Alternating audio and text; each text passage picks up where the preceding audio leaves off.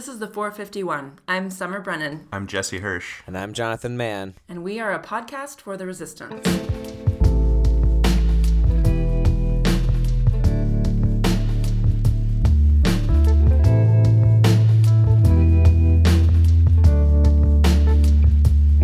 So I did not watch his speech. I didn't either. High five. Neither did I. Oh, good. We are a great podcast. That's informed. three for three.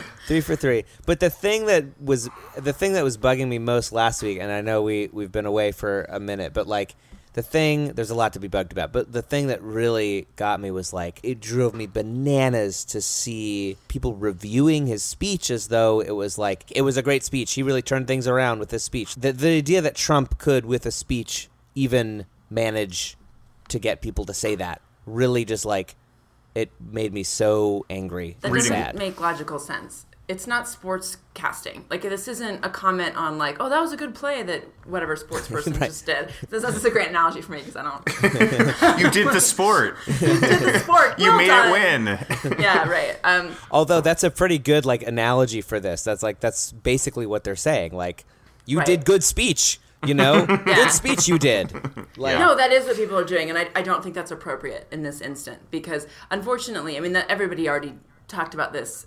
This was the thing on Twitter, and it frustrated me. I didn't watch the speech. I read the speech. I read the commentary on the speech, and then my brain exploded, and I had to walk away. But he's put the bar so low that if he's able to just speak in like semi-complete sentences that don't sound like a drunk 10-year-old, then actually I'm sure most drunk 10-year-olds sound a lot better than Donald Trump, and their policies are probably favorable. But it's very sad that people are like, wow, he didn't jump off of the podium and strangle anyone. Like, what a success! It's great, and that's a sad state of affairs. My song for that day was "He Didn't Poop His Pants." That was my. That was like seemed to be the bar. That sounds like a keeper. We don't know that. Yeah, that's true. That's true. We don't know that for sure. Another week with Trump's body. Oh no! Cut. What do you think about that argument that a lot of the people who got really excited about his speech and were said, "Oh, he's presidential," were pundits versus reporters, and then the next day it was up to the reporters to kind of actually parse out what his words mean, and that we shouldn't put too much. Say that journalism failed so significantly because those weren't the actual investigative type people who were making those comments. I can buy that. That seems accurate. I think because in a way, a pundit's, most of the time, a pundit's job is to be kind of the sportscaster, play-by-play of like, oh, wow, she really slipped up today, or no, she's seeming much more presidential with that whatever thing she did. So, yeah, I guess... just my imaginary world. Of no, that was this nice. Is a different person. It made me feel good for a minute. Yeah. I think that's fair. And gosh, it's so the world of news consumption right now is so confusing. Of everything being available all the time, and this is such a boon unfortunately, for the 24-hour news cycle. I mean, I just think back, and I remember when there was that tragedy, the plane that disappeared. What was it? Is it Malaysian Airlines? Something? Yeah. Sorry for not remembering. God, that seems so long ago. It does, but I remember there was this constant, which seemed to me manufactured 24-hour news cycle about it. Like, there was no new information, but it was just like constant coverage. And I have heard people comment that there was like it was a sad day for sort of journalism at that point, because it was like, why is this happening? I understand that it's a big deal, it's tragic, but this is not news at the doesn't moment. need to cover the news like 24/7. Right. But now, now, and I'm sure, and I feel like there was a lot of other things happening at that time too that weren't getting any kind of press. Right, and but now there is this new crazy thing that happens every hour, and it's it's a thing. So it is sometimes a good idea to wait for the measured response from actual journalists who are going to fact check something and aren't just commenting on like, okay, like Sean Spicer's suit fit him better today. Good job. Or like whatever it is. It's also interesting to me, like, I'm guilty of this as anybody, I suppose. Well, I suppose, and it's true, like, especially during the election, like, I followed, the horse race of it with great glee, in a sense, Glee? and I did, to be honest, like, listening... Okay. listening to listening to like 538 podcasts and NPR politics podcasts and like. Right. And they would do like an emergency podcast about something that happened, and it's like blah, blah, blah, and you know, and but it is like this horse race thing, and it's like to have it dominate the news coverage and become this narrative that we all kind of like get sucked into. What does any of it matter? I guess what does it matter that he gave this speech and that pundits said that it was great? Does it convince anybody? Does it have any kind of does the media narrative that gets spun have any impact at all? Of course, there's a huge impact. I mean, like the media narrative is how people experience reality. Yeah. You know, I mean, that it matters quite a lot. Like that's how people get the idea that, one candidate is kind of harmless and you shouldn't take him that seriously. Right, and another candidate is somehow like crooked. Super corrupt and yeah. Right. And that in ways that get kind of, and then because of that, like dominant narrative, things get tacked on to that. I mean, I heard liberal people saying that like Bill Clinton had appointed Clarence Thomas, and I was like, no, that's not what happened. Like, but you start to get swept up in a narrative, and you can just tack all these things onto it because of the dominant media narrative. Pundits, like, what is a pundit? What defines? I don't know. I mean, I listened to the first reactions to the speech that I heard were on NPR. I was just in an Uber when it happened, and I think it was just the young urban man that you are. Right, exactly. just adrift in the city, but the way that I mean, she was an anchor person, I guess you'd say, whatever.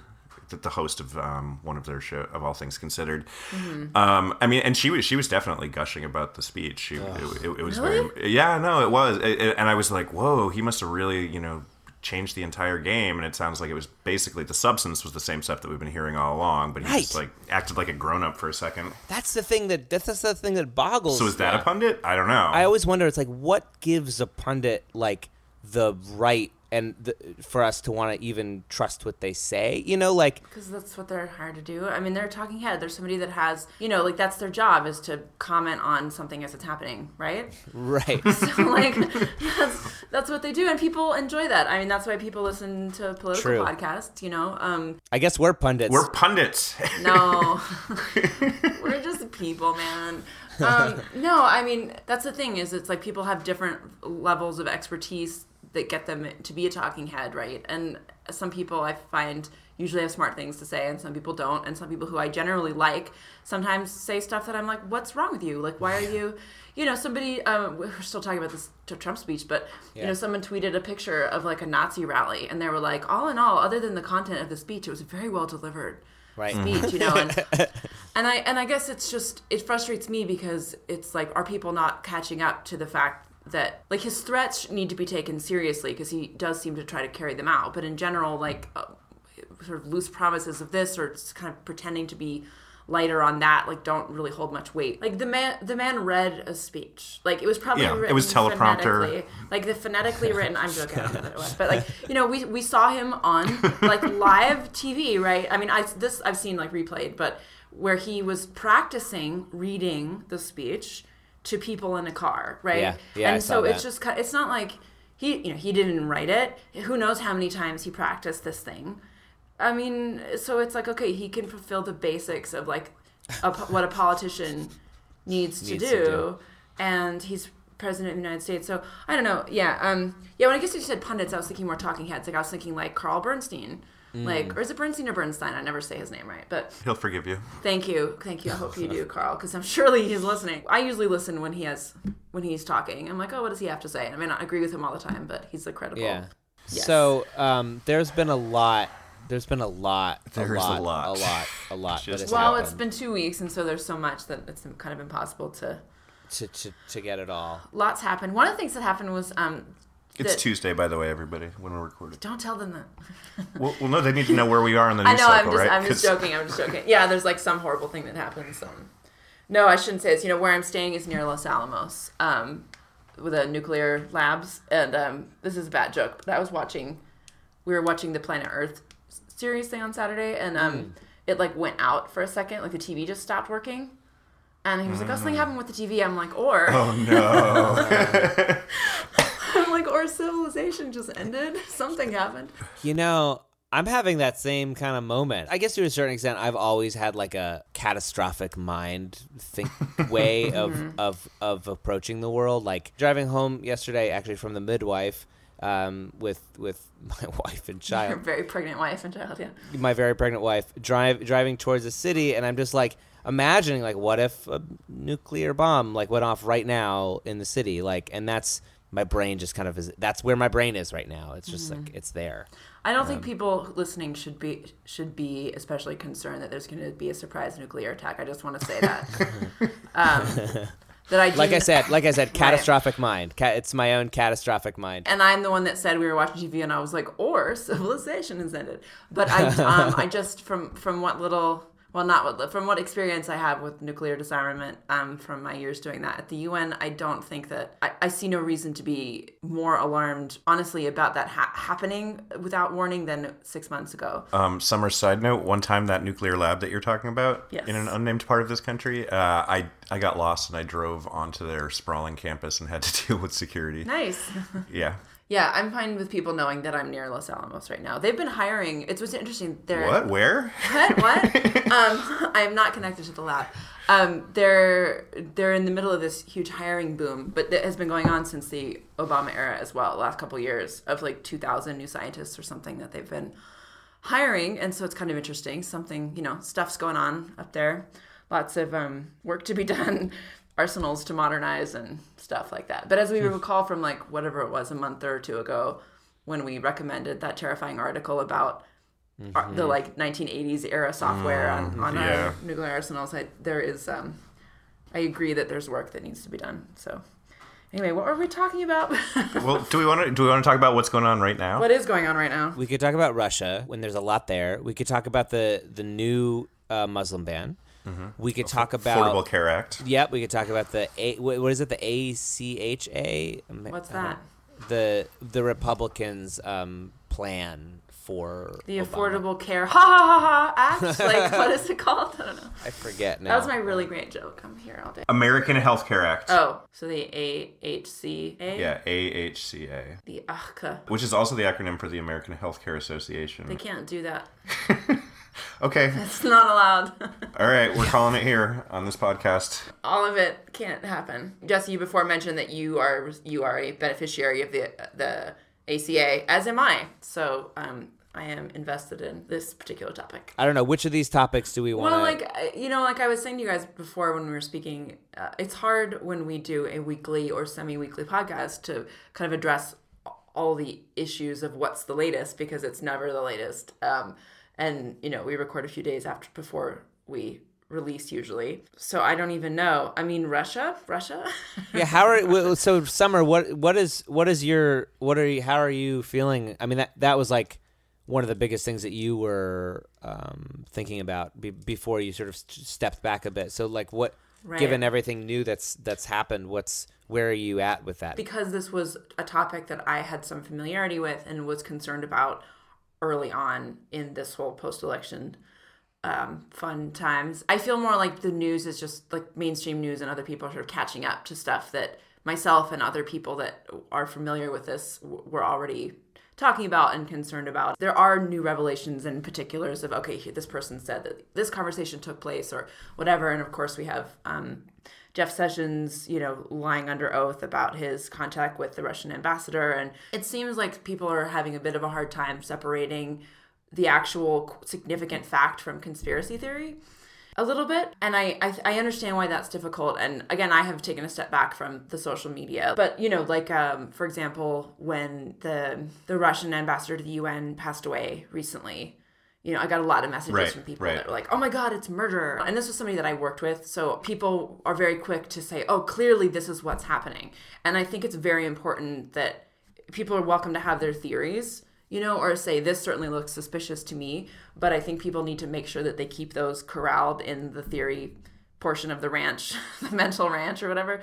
It's my Southwest metaphor now. What you're saying is just to take like a sort of measured approach and just like like as things go from being sort of speculation to having more evidence and the evidence being presented and that kind of. It's difficult though, especially if you use Twitter as much as I'm on Twitter much more than I used to be. Twitter's not good for measured. No, it's not. I think a large portion of our audience are active on Twitter. Maybe people that just watch the news and read the New York Times or various magazines are going to have a different view of this, and there's less of the sort of conspiracy machine going on behind it. And now I'm going to quote, like, again, another 19th century novel, but like, speculation is the enemy of calm. There's definitely something, it feels as though there's a pretty steady, like, drip of new revelations that come out sort of every week that are, like the New York Times will post like one or two sort of the stories that we're all talking about. Yeah, the stories that we all talk about, sort of bombshells, for lack of a better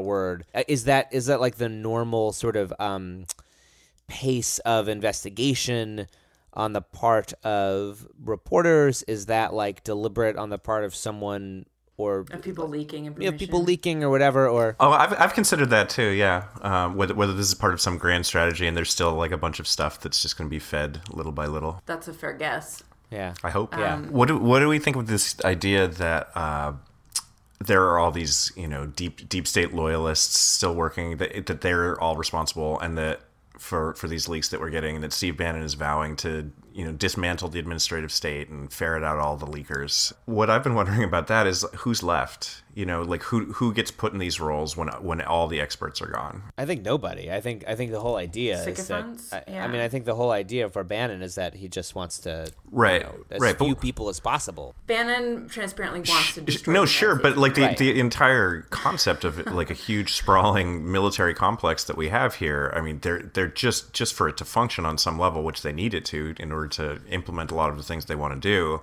There have to be people up top. Yeah, but I mean, you can find people that are loyal to Trump that have military experience. Look at Flynn. I mean, Flynn's out, but like, it just doesn't seem like there's that many though. It doesn't actually. I mean, he's having trouble finding people that want to work for him. Flynn, and I think I asked this last time, but Flynn is such an interesting example to me because and there might be a perfectly reasonable explanation for this, but like, what's different about Flynn? Like Flynn resigning versus Sessions. What do you mean? Sessions lied under oath, which is bad. I mean, that's a bad thing to do in our country. or it used to be. But yet all he did was sort of recuse himself. People that I know are like, I think he'll be out by the end of the week. Oh, interesting. But I don't know. I don't know about that. It doesn't feel like there's a massive groundswell of opposition. Like it almost seems like they tossed us a bone by having him recuse himself rather than. And it sort of killed the, which is sort of what I was wondering about Flynn. Like, what was different about Flynn's situation? I guess maybe it was something internal. I don't know, but like. Or maybe they didn't have that middle step. They didn't have Right. like a case to recuse himself Sure. from. So it was really all they had. Right. That's an interesting thought. What all of these things have in common is pointing towards collusion with the Trump campaign, administration, that in ways that are anti-American, right? And by anti-American, I don't mean like conceptually, ideally. I mean like politically anti-American, right? Like what you're saying is they're pointing towards like Trump colluding with Russia during the election. Yeah, of course. Like that's the point. Yes. And that's of course the issue with Sessions. And meeting with the Russian ambassador to the United States, there's nothing wrong with that. Like he's like, as everybody keeps saying, he's a very memorable like big personality man, right? It's the greater context of it, and when taken in context, it is worrying. And of course, if it's something that you deny, because if you're gonna feel the need to lie about, right? And so that's the big yes. thing. And the question is, by lying about it, what follow-up questions was he avoiding by saying no? Yes. If he said yes, then the follow-up questions are about what? It's two things. It's like the fact that it's pretty much clear now that Russia, in some capacity or another, set out to interfere with the election. And that in concrete capacities that we know about. Concrete capacities that we know about, that's like solid. And that during the same time, the Trump campaign, which was an actor in said election, was having conversations with them in a whole variety of ways. And so, yeah, it's like... Right. If I was going to play Michael Moore in this and just like speculate about what happened, like from my informed opinion... which is only that, an informed opinion. But I think they were absolutely colluding. I think it's pretty Yeah. obvious that they were either found common interest or were actively recruited to do this to the United States. That's my Yeah. guess. Something was definitely done to the United States. Something was done to the United States. And then what about the wiretapping? That thing That's is kind of- that's like But I mean, the way people are talking about it is that this is a line that that he's crossed the uncrossable line, and every time has he done so? Right. this is like literally the 1,000th time. Yeah. I can't get myself worked up like I used to. No, I mean about these uncrossable lines. part of it was the tweets themselves were just like It was remarkable for sure. so was like even for him quite unhinged, which is saying something. Yeah. I think it's pretty clear that there's like a mentally unbalanced person occupying the presidency. Yeah. I mean, I like people who say like don't call Trump mentally ill because it's mean to mentally ill people, and just because somebody's like cruel or disorganized or stupid or whatever doesn't mean that they're mentally ill. But I do think that he's mentally ill. You mean it. You mean it, and you know what you mean when you mean it. Do I? I don't know. I mean, but I think that's what you're saying. Is like you're not. That's going a bit It's far. not like you're just saying like, oh, he's crazy and using the word words. in a pejorative way. Right. You're saying no, like it's impossible to know, but like it seems likely. No, I think it's clear that all mental illness diagnosis is of the opinion of a professional, Right. which I am not. It's not like you can take like a biological test for the most part and say whatever. It's just somebody meets certain criteria, Right. and there are people that say the whole like I have not treated Mr. Trump. However, my opinion is you know there are people that say he is, people that say he Yeah, isn't. Whatever, on both sides. But he's right. It just seems mentally unbalanced in a way that I think is like 25th Amendment worthy. Yeah. Is it 25th or 24th? 25th. The unable to fulfill his duties and unable to say so. His doctor did release those medical records and said That he was guy fine. looked like So really, really credible. And Trump would be the healthiest president ever. he's going to live to 300. He said. Did any of you guys see George W. Bush talking on C-SPAN about his book that just came out? I saw some clips. Yeah, I did. I thought it was so. I ended up watching it. The whole thing. I missed the beginning, but one of my favorite weird things about the modern like surreal landscape that we find ourselves in is George W. Bush, painter.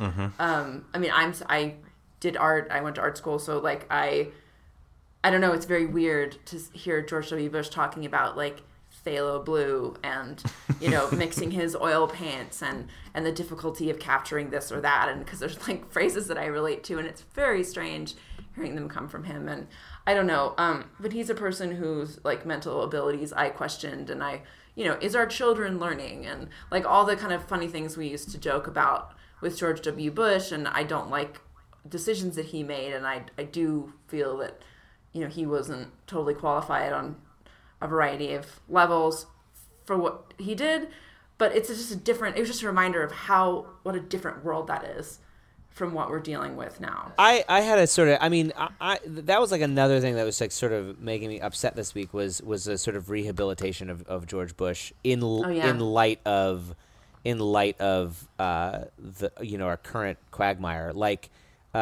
because it makes me worried that we're gonna be 10 years from now and looking back on Trump and like and looking at him with rose tinted glasses, like Bush was a bad president and did a lot of really bad things, and like led us into a war that he was completely manufactured, and like economic crisis, everything. Economic crisis, hundreds of thousands of people dead, like so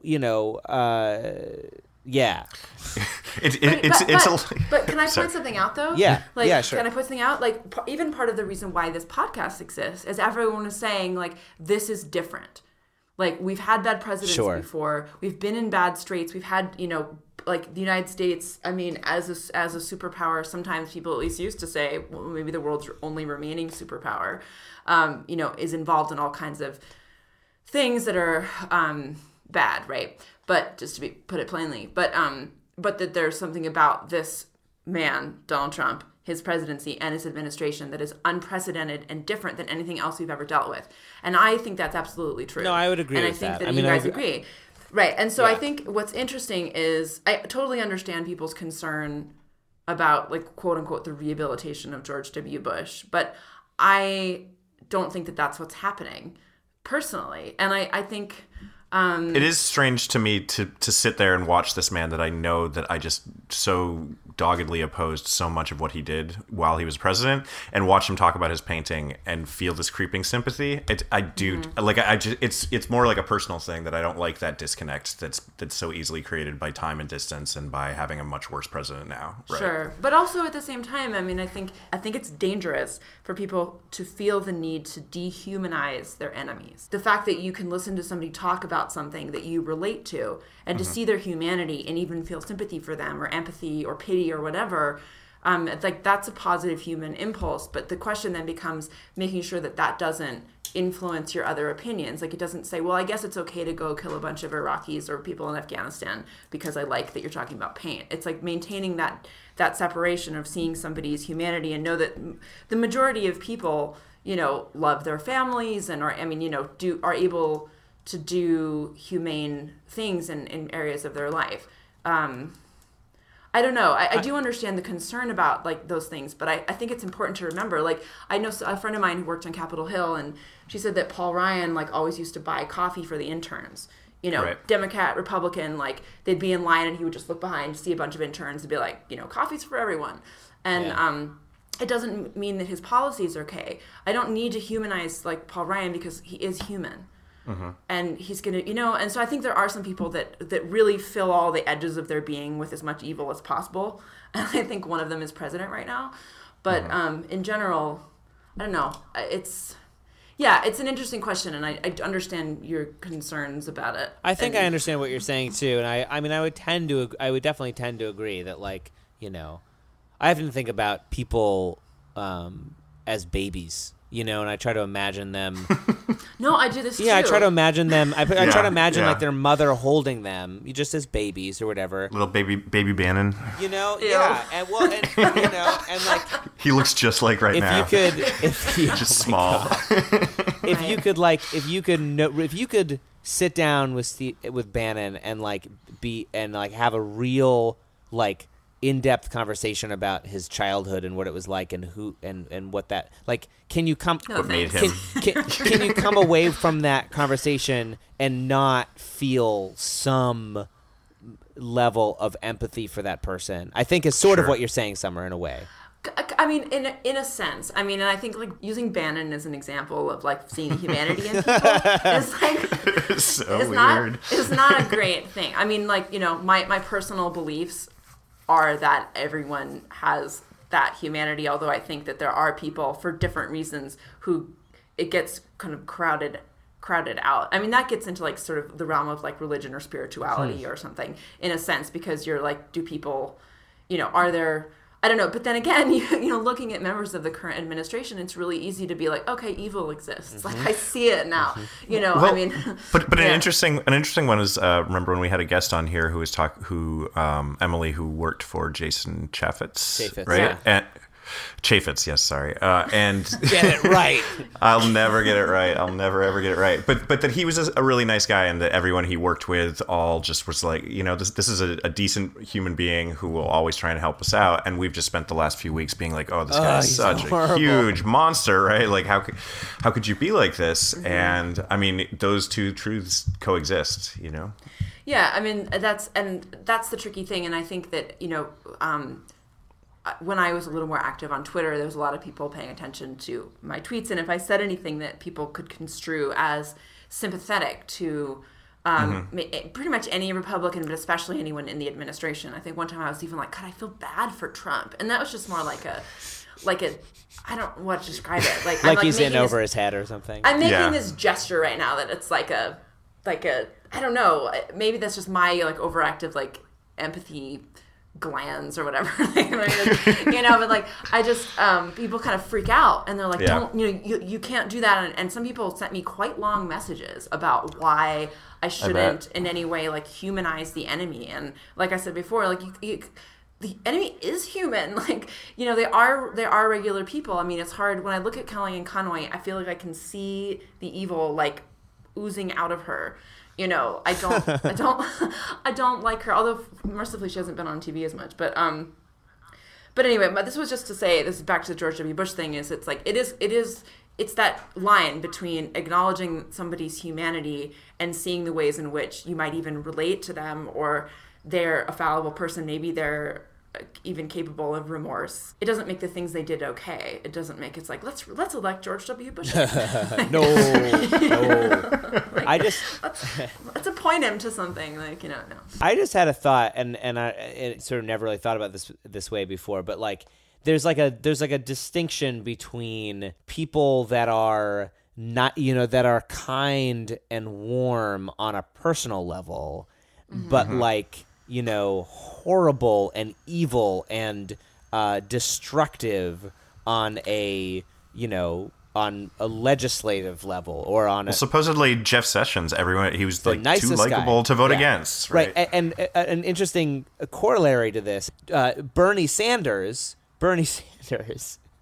Oh, that by yes. all accounts, or many accounts, not all, but many accounts that I've heard, is not particularly warm or like to the people that work for him, and yet the policies and things that he works for, he constantly talks about the 30 million children that are living in poverty, and he constantly wants to shine a light on that kind of stuff. So there's an interesting thought there. So you're saying he's a good guy, but he might be a bit crotchety in his like immediate personal interaction. Yeah, which is sort of like in some ways the exact opposite of someone like Paul Ryan, right? Like he'll buy coffee for everybody, but he wants to take healthcare away from poor people. Right, but I also think a really important point about all this is that who people perceive as being part of what they would call us, like the us group to an individual. There's somebody that could be like a wonderful pillar of their white community and very nice to their family and their wife and their friends, and be like a horrible racist who, right. have terrible ideas because they think that, the people that deserve their respect like ends at a certain point.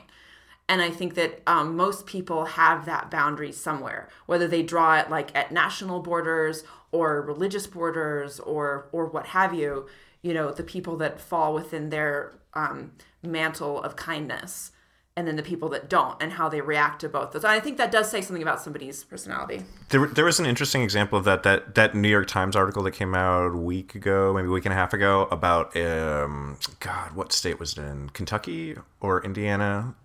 Where a manager of a local Mexican restaurant yes, had been detained Kentucky, by ICE. I think it was Kentucky.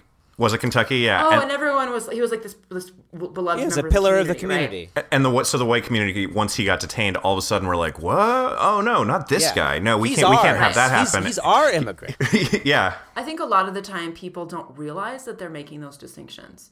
I mean, I think that's like, I know it's very popular to say all racists are the same and whatever, but I do actually think that a lot of that kind of, people don't think about the fact that they're thinking of certain people as other in that way. Like in that example, like they thought of that guy as one of them, and when they were thinking about the other bad people that they wanted to keep out, that was some other abstract group. Right.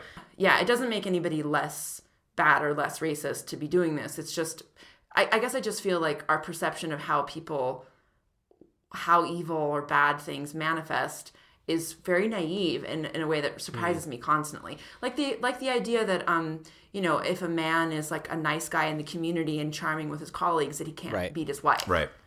Like it's that kind of thing, and that's very common. That no, it couldn't be. Never. Not Joe. Like, come on, that guy always like he coaches little league soccer. Like he couldn't possibly have done this horrible thing. And like, here we are talking about George W. Bush. We're very topical here on the thing. But I think why I'm fascinated by it, it's not just that like I do art and I'm interested in the fact that he's doing art, but the fact that what he's painting and the subjects of his paintings interest me, and so I wonder like, oh, does this person feel remorse? That doesn't mean I'm gonna like, vote for him to be in charge of anything anytime soon, but I think that that's interesting to me if that is his trajectory. I don't know that that's his moral trajectory, but the fact that he was painting himself like in the bath and in the shower, like, I mean, I wouldn't be the first person to comment like, does he feel dirty? Like, what's his this thing with cleanliness? Maybe not. Maybe he just was looking at Frida Kahlo paintings and he thought, I want to be like her. Anyway, I'll stop talking about George W. Bush now, but that's where my interest lies. This is an interesting conversation. Do we want to move to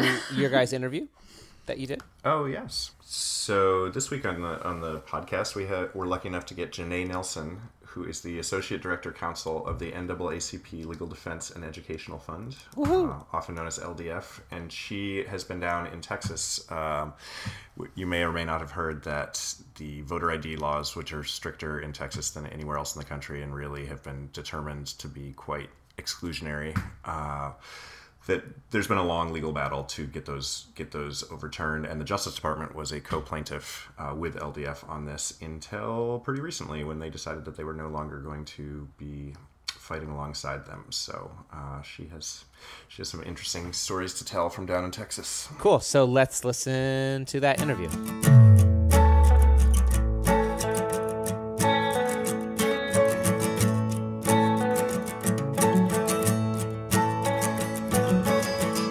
So are you calling us from Texas right now, or are you back in the office? I am back in New York. Can you tell us a little bit about the case that you've been down in Texas working on? Sure. So I've been working on a case along with a team of LDF lawyers and our co-counsel from various civil rights groups, challenging what is the strictest photo identification law for voting in the country. And we've been at this fight for well over 6 years. It started off in an effort to try to prevent the law from being implemented at all. We ultimately wound up having to fight it once it did get implemented because of a bad voting rights decision from the Supreme Court. And we've been slogging it out with the state of Texas ever since. And before recently, very recently, the Department of Justice was an ally in this fight, yes? That's right. So the Department of Justice has been, as you said, an ally and frankly, an aggressor in this fight from the very beginning. It served a very key function when SB 14, which is the name of the law that ultimately got passed, when that was first introduced, the Department of Justice objected to it going into effect because it determined that this law would be retrogressive, meaning it would put Black and Latino Texans in a worse position than they were in at the time. And so they blocked the law from going into effect. Later, in another case by the Supreme Court, Shelby County versus Holder, the Supreme Court held that mechanism for blocking laws that are discriminatory is actually no longer lawful.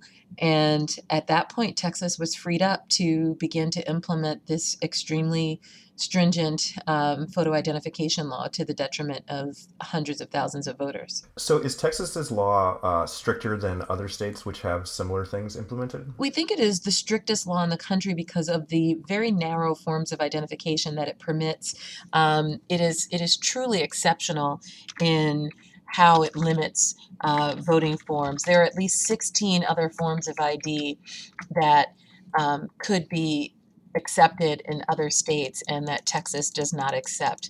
And it's really a very unfortunate circumstance that Texas did what we call surgical crafting of this law to design it in a way that it permits identifications that African Americans and Latinos are less likely to possess, and that Anglo voters in Texas are more likely to possess. So it really has a disproportionate effect, and the legislature intended that effect when it crafted the law.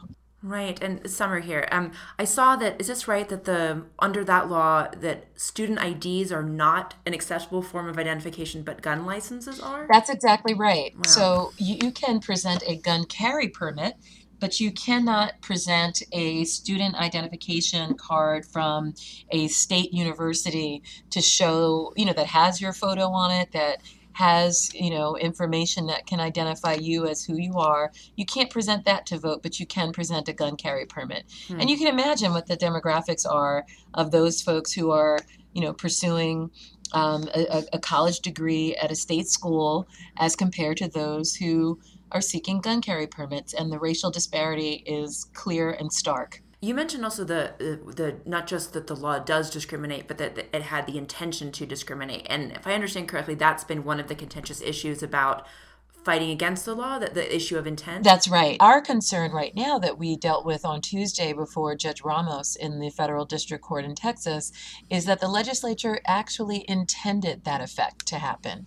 They crafted this law in a particular way, and you can see that intent in the selections of identifications that they made, in the choices of ID that they rejected, in the tenuous and shifting rationales that they provided for the law, and the fact that it was clear that the law was going to have this effect, and it was foreseeable and completely avoidable, and the legislature did nothing to avoid that disparate, harsh impact. Were you surprised that the Justice Department kind of pulled back from this? Well, I was extraordinarily disappointed. As you know, the Department of Justice is charged with enforcing and upholding the civil rights laws of this country. They are the chief enforcer of our civil rights laws.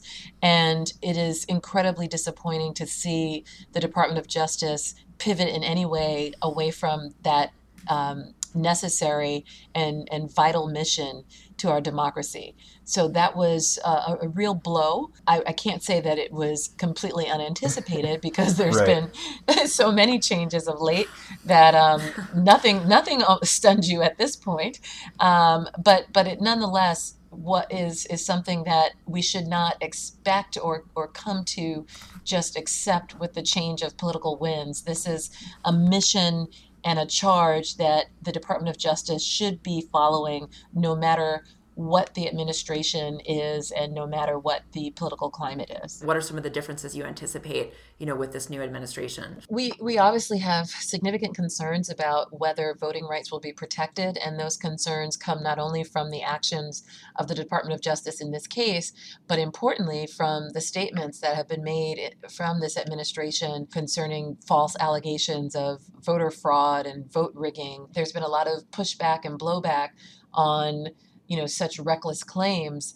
They're still out there, and they still do feed a certain frenzy toward making voting more difficult and more restrictive in this country right at a time when we should be doing just the opposite and trying to create a much more inclusive democracy. Right. And to be clear, that's just making sure citizens who have the right to vote are able to exercise that vote, which seems to get lost a little bit sometimes. No, that's exactly right. I mean, at this, we are trying to make sure that every citizen who is 18 years of age and older has unfettered access to the right to vote, and certainly that access is not in any way abridged because of their race. Absolutely. And it seems strange to me that, that I have I'm a New York voter, and so when I go to the polls, nobody asks me for an ID.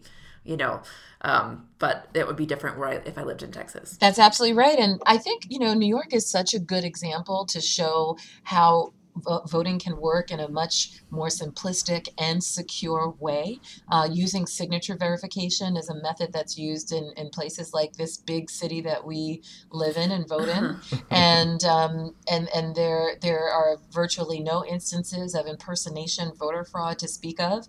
And similarly in Texas, you don't see that there's been any impersonation fraud of any significance, and yet the state of Texas was fixated on limiting voting rights to prevent this illusory problem. So when you hear statements from the top, for instance, about the Massachusetts voters that were, shipped into New Hampshire to upset things, a lot of people just dismiss that as, wow, that this is crazy talk. Do you feel like this was kind of setting the stage for a more national strategy of enacting these types of laws that they have in Texas? Absolutely. And I fear that it could be setting the table for even more pernicious actions. And when you suggest that there's been voter fraud and vote rigging and people shipping busloads of voters in, it creates a fear, and it creates a lack of faith in the integrity of our election systems that is a pathway toward all manner of voter intimidation and all manner of restrictions that I think do such a significant disservice to the people of this country who have fought for so many decades to open and expand the franchise. And this is a giant step backwards when we start to feed those base fears that can lead to incredible restrictions. And we've seen that happen in the past when you talk about ballot integrity, that has enabled different states and locales to enact literacy tests and poll taxes and grandfather clauses and all sorts of devices that serve to limit our democracy and limit the participation of the most vulnerable in our society. Yeah, obviously, you're mentioning literacy tests and these other things that have stood in the way of voting in the past decades. Obviously, it's been used as a tool for racial discrimination in voting. I'm wondering if you could talk a little bit about the historical significance of voter ID laws like the one in Texas. Sure. So that is something that was actually quite central to the case, to talk about the history of discrimination on which this law rests. And the reason that we had to go back to the district court, the trial court, to talk about intentional discrimination again is because the circuit court, the Court of Appeals, took issue with how much reliance there was on Texas's long ago history. And while we disagree with that finding, and we think that even long ago history is relevant to setting the stage for what happens today, particularly when there's an unbroken chain of discriminatory acts, as there have been in Texas's election processes. The interesting thing about Texas, though, is that we don't have to rely on discrimination dating back hundreds of years. We can look to many contemporary actions on the part of the very legislature that enacted this strict photo ID law, to recent efforts to require that candidates have certain property ownership, or that there's pre-registration citizenship requirements. All of those are of extremely recent vintage. These are efforts that the state of Texas has made to try to limit the franchise in a very racially discriminatory manner. In a general way, how is LDF gearing up for the fight ahead? Well, we are sharpening our tools. We are Right. pumping our muscles. We are being extraordinarily vigilant and making sure that we not only stay true to our mission of advancing rights in ways that can continue to transform our democracy to meet its ideals, but that we also defend the gains that we've won in the past that are so threatened and under attack. And a lot of that has to do with making sure that the truth is disseminated widely and clearly, because there's so many falsehoods being perpetuated about individuals and particular groups, and about our democracy and freedoms. And it is incredibly important that we stay true to our mission of not only defending rights, but also of education. I don't know if there's anything that you can recommend to sort of regular people that want to better educate themselves about voting rights in their area, or how they can support the LDF or organizations like it. Absolutely. So one of the things that could be incredibly helpful in protecting voting rights going forward is to let organizations like the Legal Defense Fund know the moment that you see any incursions on the right to vote. So if you see that, for example, as we've seen in various places, that a polling site is being moved from a public school to a police precinct, or you see that polling sites are being closed, or that there are perpetually long lines at a particular place where voting happens, or you notice that your local legislature is beginning to enact laws that require more forms of ID or other restrictions on being able to exercise the franchise. We used to have a mechanism where we would get notice of these types of changes from certain parts of the country. We no longer have that. And so we need your listeners to be our eyes and ears on the ground and to contact us. And there's a wonderful, wonderful brochure that we have that you can get on our website. It's called Democracy Diminished, and it outlines all of the different changes that have occurred since the Supreme Court took away that mechanism for preventing bad laws from going into effect.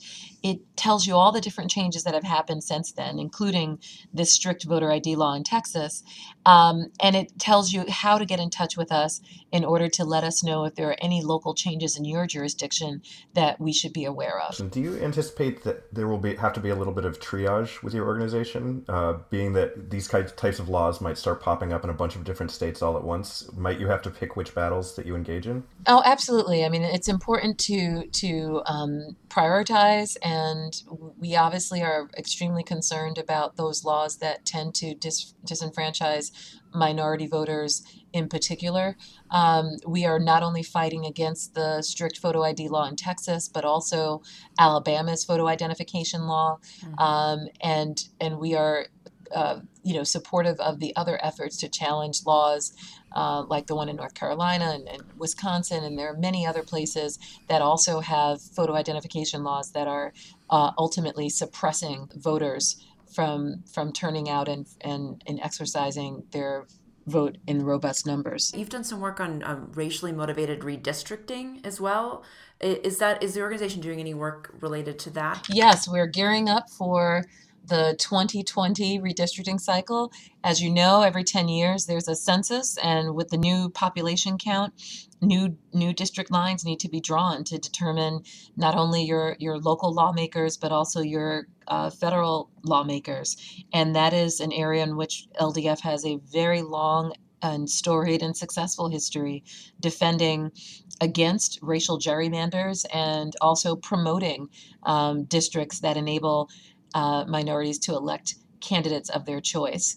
So we will be gearing up for that. We're already in the throes of of setting our eyes on that battle, and it all goes hand in hand, right? I mean, it's important that we defend these districts and engage in the districting process, but that's not the only step. Once that happens, we also need to ensure that voters in those districts are able to turn out and vote without any significant barriers. So all of this is part of a broader whole of ensuring access to our democracy. Yeah. Do you think that the lack of protections, the end of the Voting Rights Act and all that is part of what contributed to sort of the major shift in politics that we've seen recently? Well, this is a bit of a leading question, but I mean, certainly in 2013, when we lost the enforcement of Section 5 of the Voting Rights Act, which really allowed our federal government to be a check on our democracy and keep some of the worst laws from coming into play. Once we saw that protection lifted, states within hours, literally, states like Florida and Alabama and Texas, immediately resurrected laws that had been thrown into the dustbins of history as discriminatory and having no place in our democracy. They dusted them off and implemented them. And that certainly, we believe, had a significant impact on the ability of voters to turn out in robust numbers in this past election, and it served to discourage people from participating in our democracy. And voting isn't your only mission, the only thing that you're working on. You're also, as far as I know, LDF is also involved in school desegregation cases. Is that correct? That's right. No, the Legal Defense Fund has 4 main practice areas, and of course, we engage in a lot of intersectional work as well.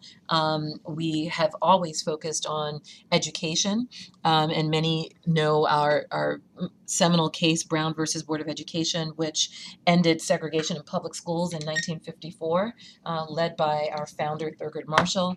We also operate in the area of criminal justice, from policing reform to death penalty work, and we just won a case before the Supreme Court just last week.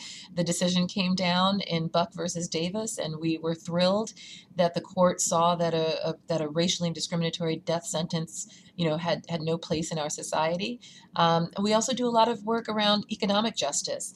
And we challenge criminal backgrounds checks, and we challenge predatory lending, and we challenge many other ways in which minorities and young people and impoverished people are harmed by the economic policies of our country. Well, it seems like you definitely have your hands full. I appreciate you taking even some time to talk to us on this podcast here today. Well, thank you. It's always good to talk about these issues and have a forum like this one to speak to people. Yeah, thanks so much. Maybe sometime down the line we can get an update on how some of these things are progressing. I would love that. Yeah, thanks so much for joining us today. Well, thank you for having me.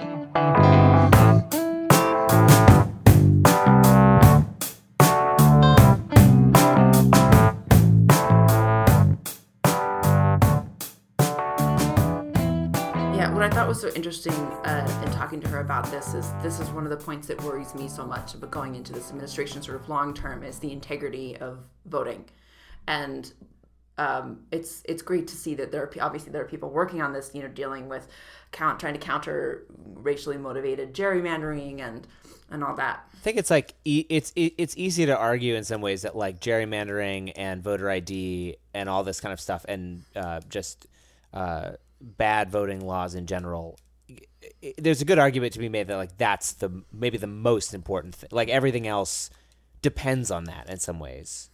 It's like if you can't get that right. Well, it's like the foundation of the house. I mean, it doesn't mean that you don't need, like, you still need to safeguard your windows so your kids don't fall out of them. Yeah. Do you know what I mean? But like, or whatever. But you if you're not, like, everything is at stake, everything's in danger if your house is going to collapse. You know what I mean? So, which is how I see the voting stuff. And like Ms. Nelson said, it's basically just trying to make sure that the people who have the right to vote are able to exercise that right. It's very simple.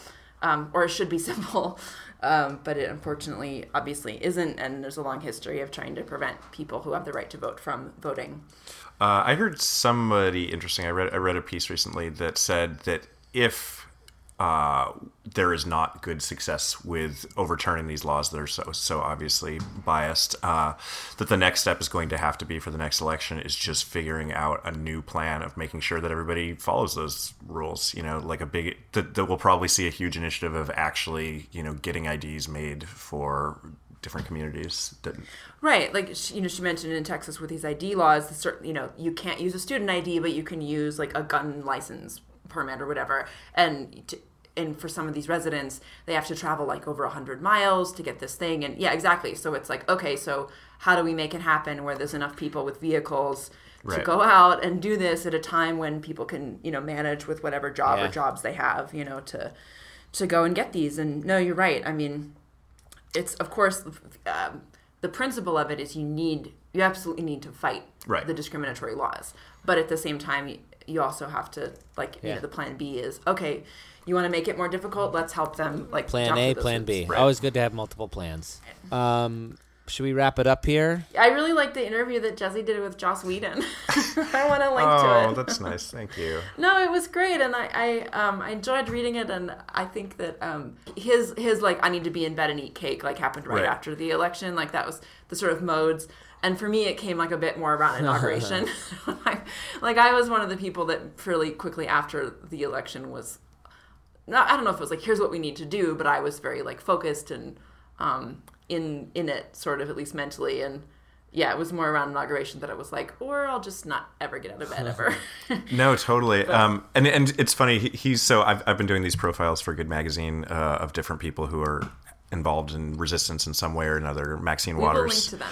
Yeah, Maxine Waters and Sherilyn Ifill, who also works at NAACP LDF, and Joss has been so vocal on Twitter about his feelings about all of this that and he's got a pretty loud megaphone. So talking to him, it was interesting. At first, I was like, he's saying things like, "I'm giving up.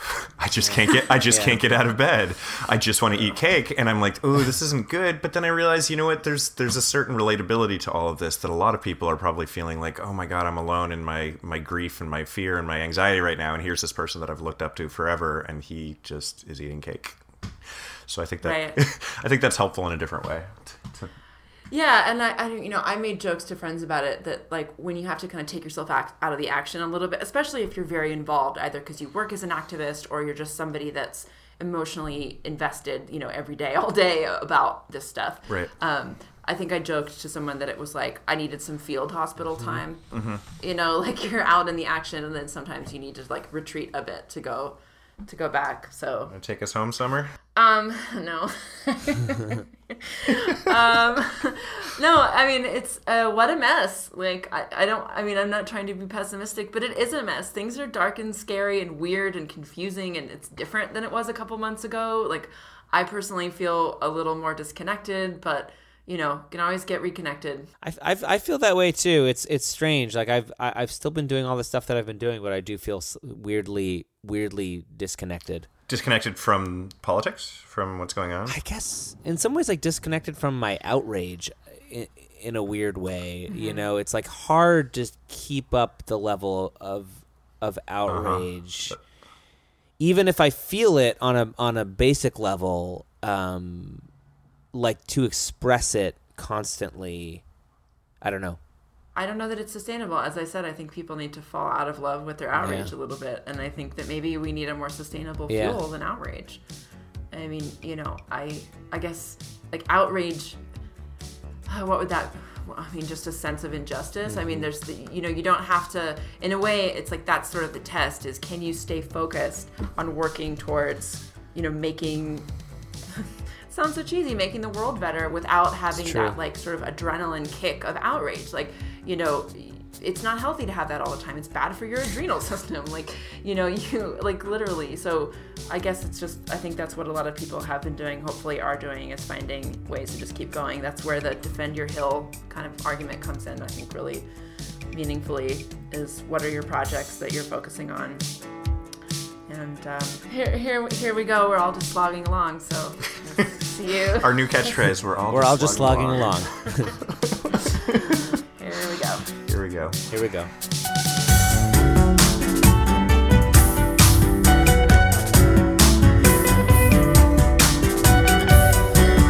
Hey everyone, it's Summer again. Thanks so much for listening this week, and a big thanks to Janae Nelson of the Legal Defense Fund for joining us. If you liked what you heard, you can help us out by becoming a patron on Patreon. You can go to our website, the451.com. That's the451.com. And there you'll find information on sponsoring us and also getting in touch by email or by phone to leave us a voicemail. You can also leave us a review on iTunes, and that helps out quite a lot as well. So thanks a lot, and have a great week.